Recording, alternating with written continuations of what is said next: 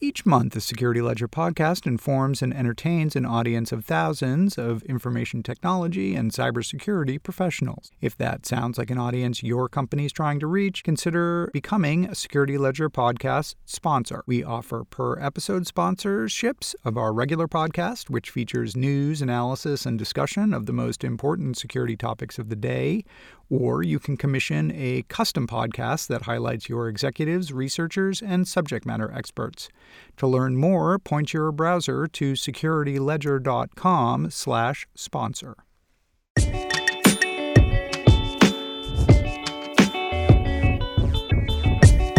Hello and welcome to the Security Ledger podcast. I'm Paul Roberts, editor-in-chief at the Security Ledger.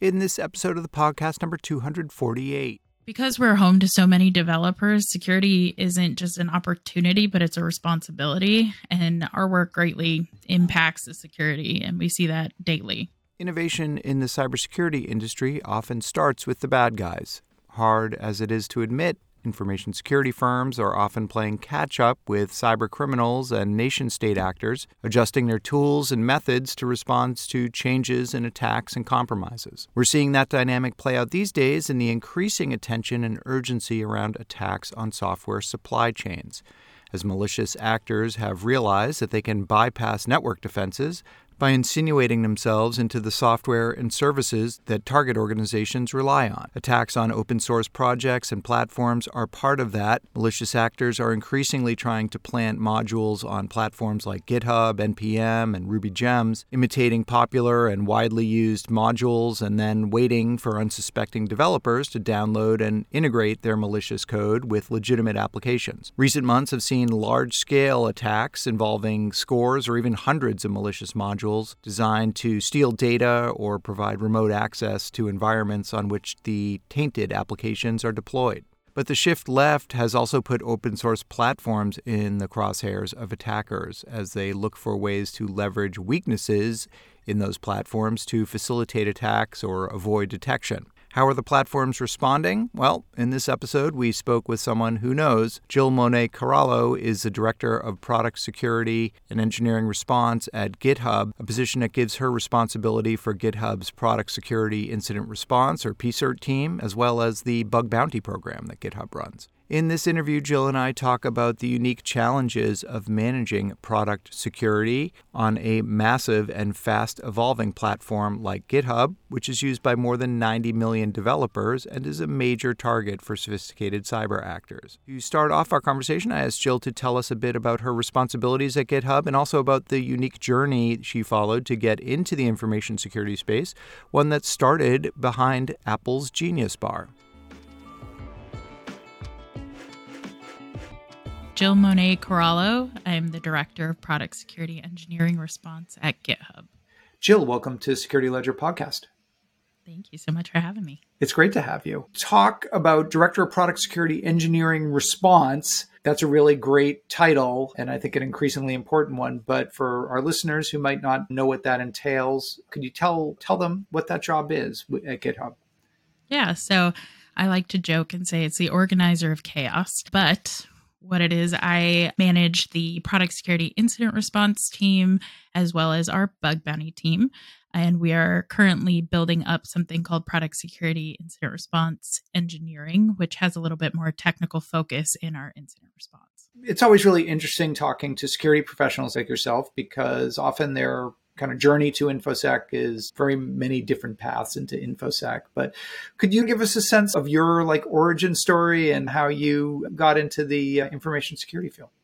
Yeah, absolutely. I have a unique path, as many do. I originally went to college for pre-dental and thought I was going to be a orthodontist. And from there, I started working at the Apple Store as a genius and went ahead and found a love for computers and really something that I had always loved, and went ahead and changed my major into computer science, and then was approached by the dean at my school to join the cybersecurity program, which they were just building out. They saw that I had a knack for finding needles in a haystack. So from there, I was still working at the Apple Store, got an opportunity to go ahead and work out in corporate on a career internship with them. I did some quality assurance testing, and then I landed a job on the product security incident response team at Apple. I was there for about 5 years, a total of 10 at Apple, and then I joined GitHub back in May 2020 and have been growing the PCERT and bug bounty since then. So that is a really interesting path. Just working at the Genius Bar, an interesting entree into computers and information technology, really from the kind of end user perspective. What do you take away from the Genius Bar? Obviously, you're a problem solver, right? So that's one thing you took away. Like, I really like working on these problems. Yeah. So problem solving, empathy, and transparency, it's really huge things. And it's definitely something I brought into my current role as well, is understanding that there's a human on the other side of the screen. And that's huge, especially in incident response. Every time we have an incident, it breaks our level of trust with users. So what our job as incident responders is to communicate and repair that relationship. So it's really important. And my time in support or the Genius Bar really showed me that. You manage the GitHub bug bounty program, and this is a very robust program. I think 2022 was like $2 million in bounties awarded to researchers. Really impressive. Yep. And give us a little bit of the history of that program, and also tell us what's in scope for the GitHub bug bounty program, because every company, it's a little bit different, kind of what they're interested in and what they want to hear about. Yeah, so the bounty program started in 2016, and I wasn't here for the initial of that, but I have definitely taken it now on its current journey. But from there, we started as homegrown, and so we were receiving reports through bounty at github.com, managing through GitHub because we like to run GitHub off of GitHub, and receiving reports and posting stats on our bounty.github.com site and really just learning the ins and outs. And then we transitioned into utilizing the HackerOne platform. And that's where we currently are, is managing and receiving reports still through bounty at GitHub, but also primarily HackerOne. And so what makes us unique to this day is that we have a homegrown team specific to triaging our own reports. So all of the triage and validation is done through our team. And from there, we communicate all the ins and outs in between from the researcher to the engineer and back and forth until we get a resolution. Now, in terms of scope, we're actually also a little unique where we have pretty much free fields. All of our products are pretty much in scope. Where we tend to see areas of being out of scope or bypasses of the community and safety features. Some edge cases there may not result in a bounty reward or spammy or malicious behavior. And so with that, there are also scenarios with rules of engagement. If you're impacting users or going a little too far into malicious activity, we may steer you away from that.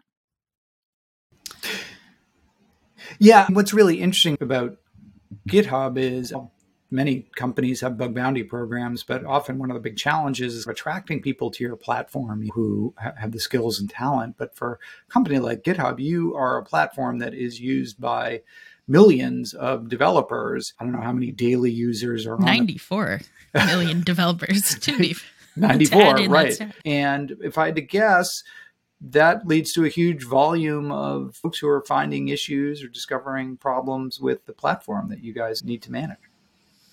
It does. And what also adds to that is we're constantly developing new features and products. And so our scope is usually growing alongside that. So we see tens of hundreds of reports coming in, but we're able to sift through and show our new features and work with our researchers to get eyes on those things. Other interesting thing is your platform is a host for other people's code. So I'm guessing that the vulnerabilities that might be discovered in code that is hosted on GitHub are in the purview of GitHub's bug bounty program. It's really focused on your products, your technology. Correct. Okay.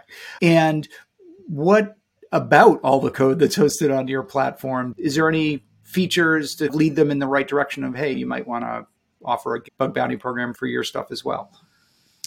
We have a lot of education resources, and we have our GitHub security lab, which I'm not all too involved in, but they are a sister team, and they have their bug bounty where they interact with more of that open source community to encourage opening up the fields to our open source partners to maybe run a bounty. Or we recently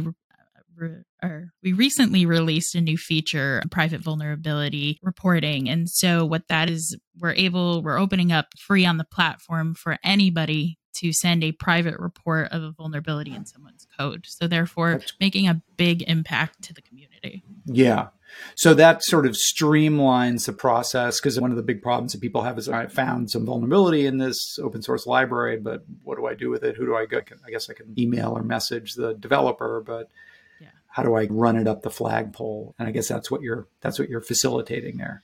Yeah, because we're home to so many developers, security isn't just an opportunity, but it's a responsibility. And our work greatly impacts the security, and we see that daily. So what can you tell me about what's hot and happening in the vulnerability space at GitHub? We're used to the OWASP 10. In some ways, things don't change that much. Cross-site scripting, SQL injection, those types of vulnerabilities tend to be very common. Is that most of what, or are you seeing changes in what gets reported and the problems that are cropping up?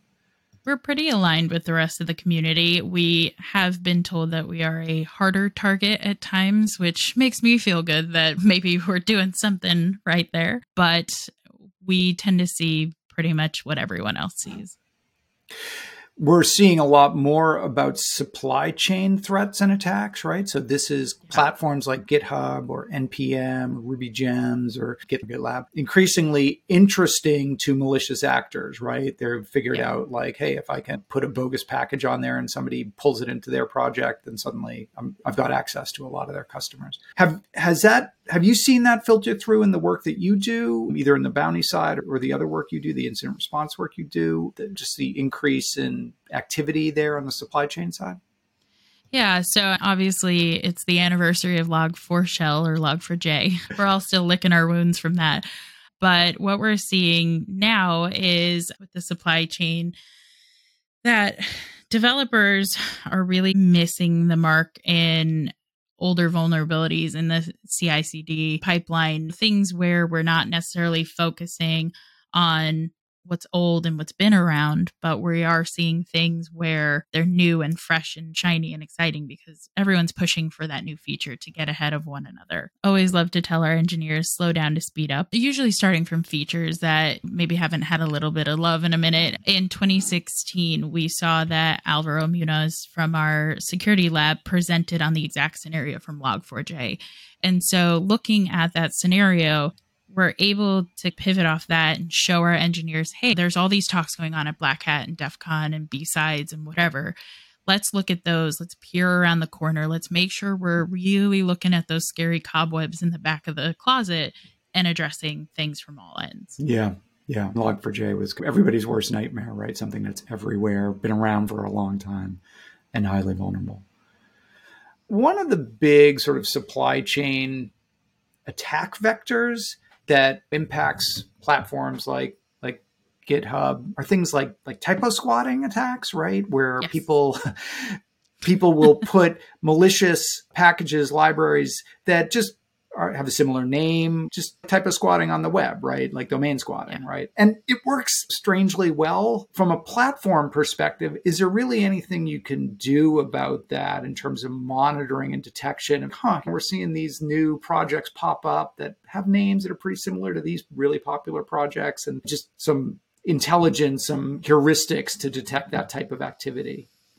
Yeah, it's a hard line because you want to make sure that your user is able to take advantage of changing their name of a project or their username or anything like that, but still protecting the community at large. Specifically for us, where we look is requiring a 90-day wait period on, say, a regular non-popular package. So after that 90 days, we're able to release that username or the package name or whatever the case may be, and then that can be opened up to the community. For popular packages where you have a lot of folks using those packages, we actually immediately tombstone that name to protect everyone in the supply chain. And then anybody using GitHub Actions and those names, those will actually also be immediately deleted as well. So we try and balance user expectation, but safety and security. We're seeing also a lot of, I know Checkmarx had a report out today on a big supply chain attack that was clearly automated. I think it was like 100,000 packages or something like that with, phishing links in them. We're used to, like, in the context of Twitter, talking about automated inauthentic behavior or stuff like that. Are there ways as a open source repository platform to detect that type of automated behavior that might correlate with some kind of this campaign? Or again, is it too noisy? We're going to interfere with too much legitimate activity in our quest to find that needle in the haystack that's the malicious campaign.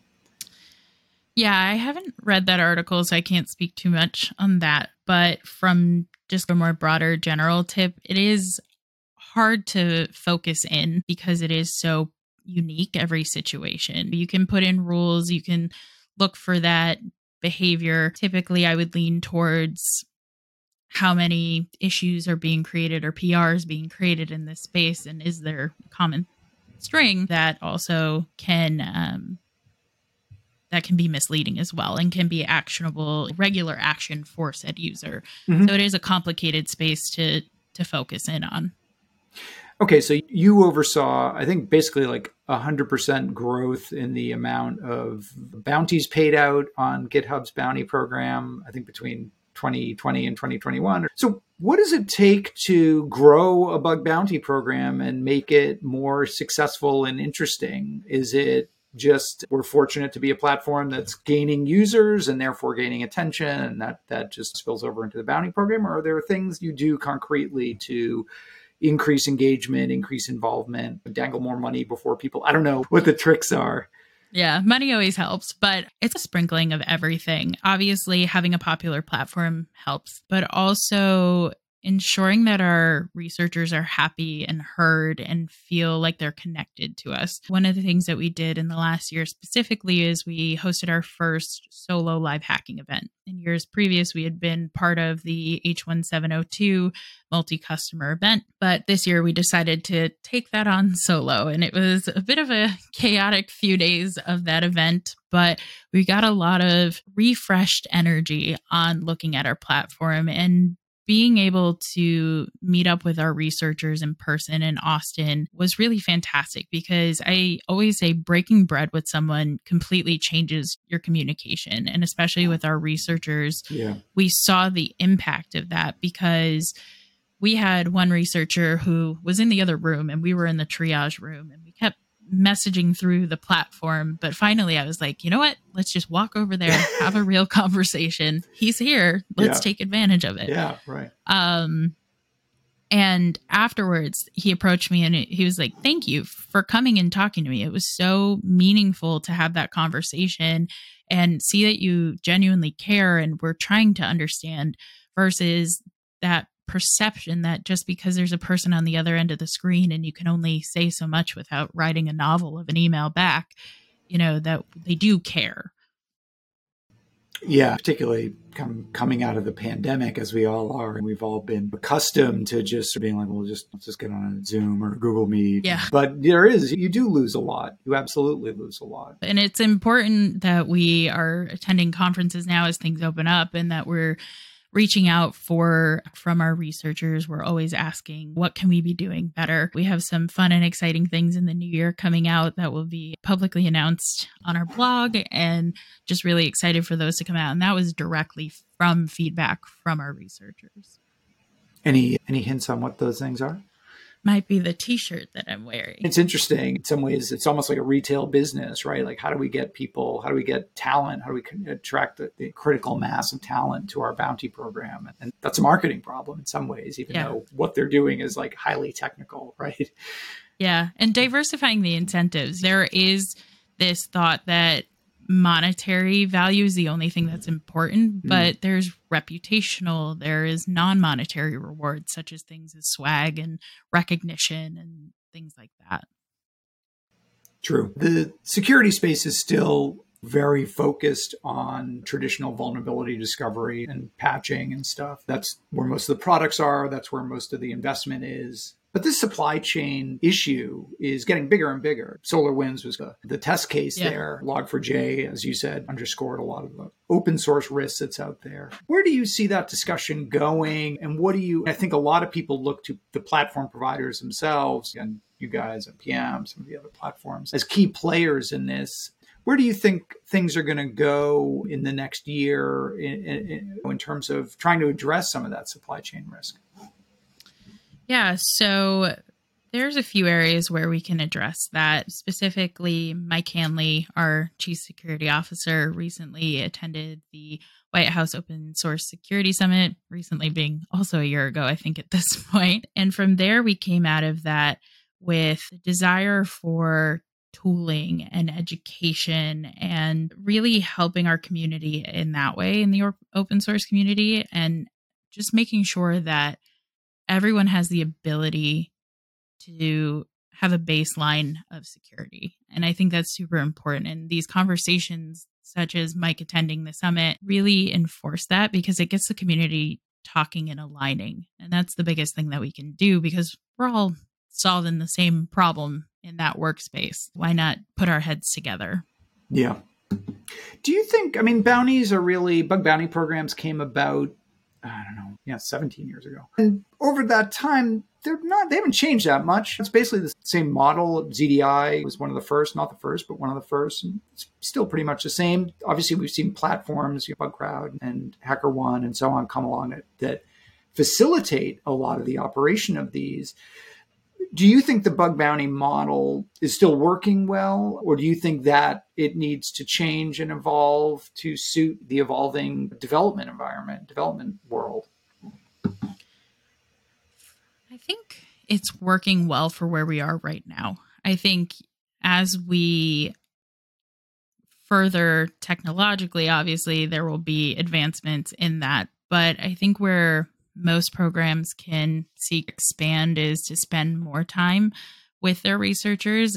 At the end of the day, we wouldn't have bug bounties if we didn't have people. And also realizing that their work is incredibly valuable. It is time, money, and effort that they're spending to report something and to understand and take that seriously and give it a good college try before just shooing it off.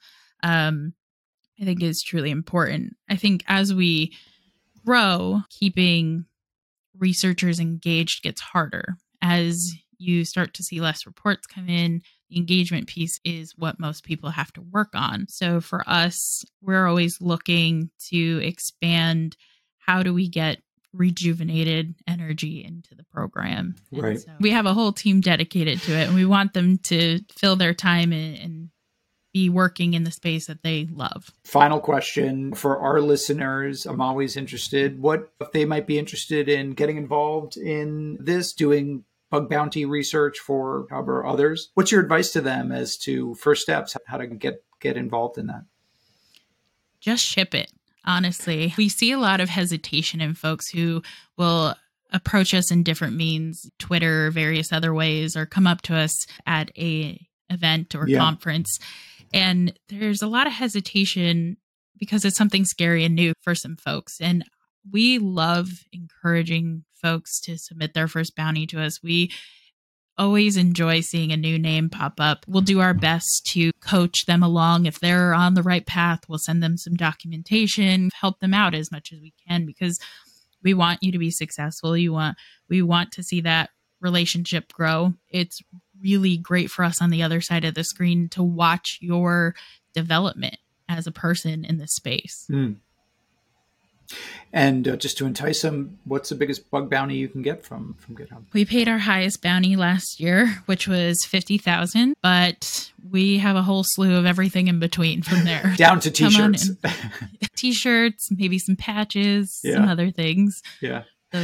Final question. If folks are listening and they're working at a company that, particularly outside of the high-tech industry, right? A lot of these kind of older economy companies that make stuff, machinery, but now it's internet connected. They might know they need something like this, but not have the wherewithal to get going with it. So for the companies, any advice or thoughts on standing up one of these bug bounty programs for your products and getting it launched and getting people to come and help you?